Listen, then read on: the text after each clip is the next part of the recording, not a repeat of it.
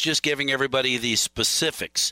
11 until 2 on Thanksgiving Day at the National Guard Armory, at the traditional Thanksgiving meal, and you intend to feed almost 2,000 people this year. Wow.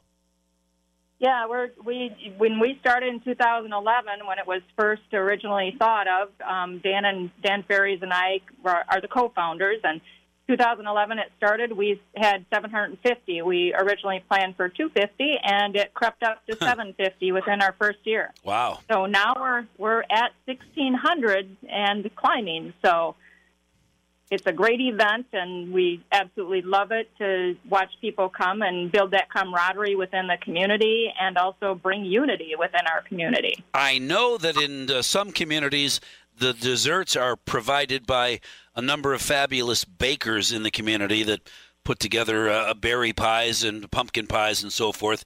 What parts of the Onalaska community dinner are put together by the community? Any?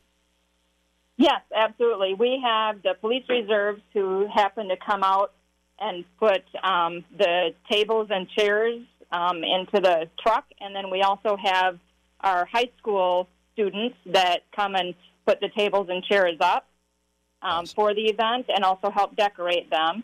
Cool. And then we also have on Friday, the day that we actually tear down, there's a girls' hockey group that comes, tears them down, and then puts them back at the Omni Center. And we also have the high school make us different types of bars. Oh, cool. Which is absolutely awesome. Well, yeah. I figured at some point we'd get to the food part, Gene. It's really nice to mention all those organizations that are doing the sweaty work. But let's face it, for you and me, I want to skip right to the dessert. So the home ec, do they still call it home ec? Gosh, I don't want to just sound I old. think it's called Family Resource. Okay. Well, the class where you learn how to cook. Yeah, that's the one. All I know right. we used to call it home ec too. Right. Well, and I took those classes when I was in high school a couple of times, and that's why I'm such a good sewer. And I'm not a great sewer, but not bad. Anyway, typing was the same deal for me. And so bars made by the local high schools, that's awesome. I mentioned the fabulous meal, but requesting carryouts is still an option too, isn't it?